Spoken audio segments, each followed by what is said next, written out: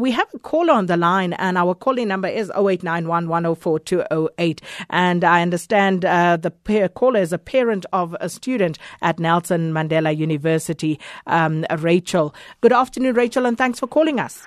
Hi, Iske. Nice hearing you on the radio again. My son is a postgrad student at NMU, and it's May month now, right? We're in May, and he hasn't received one single cent. And Services SETA, I'm just going to say who it is. Services SETA is supposed to be one of the bursars or sponsors or whatever you want to call them. And every time I actually make calls to the university financial aid every week to find out what is happening, because he hasn't got food. We're from Cape Town, so he's studying here in PE, right? So now they haven't paid tuition, they haven't paid money toward his books, money towards accommodation. Nothing has been done yet. So I fully agree with what's happening now. I don't know why they're holding onto the money.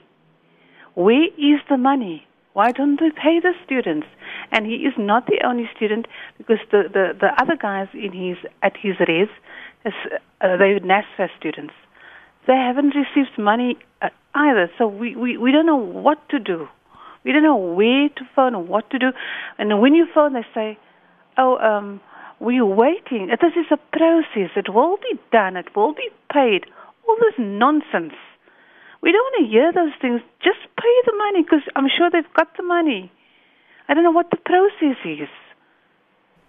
No, and I can hear your frustration, and I'm sure the students as well. But just in terms of their academic activity, how is that impacted? What is your son saying about that, Rachel? No, he can't go to varsity because of what's happening. He's got to liaise or communicate with his lecturer. And my colleague, her son is supposed to be writing tests. He's in his third year there. So he's frustrated and stressed out at home because he's studying for his tests.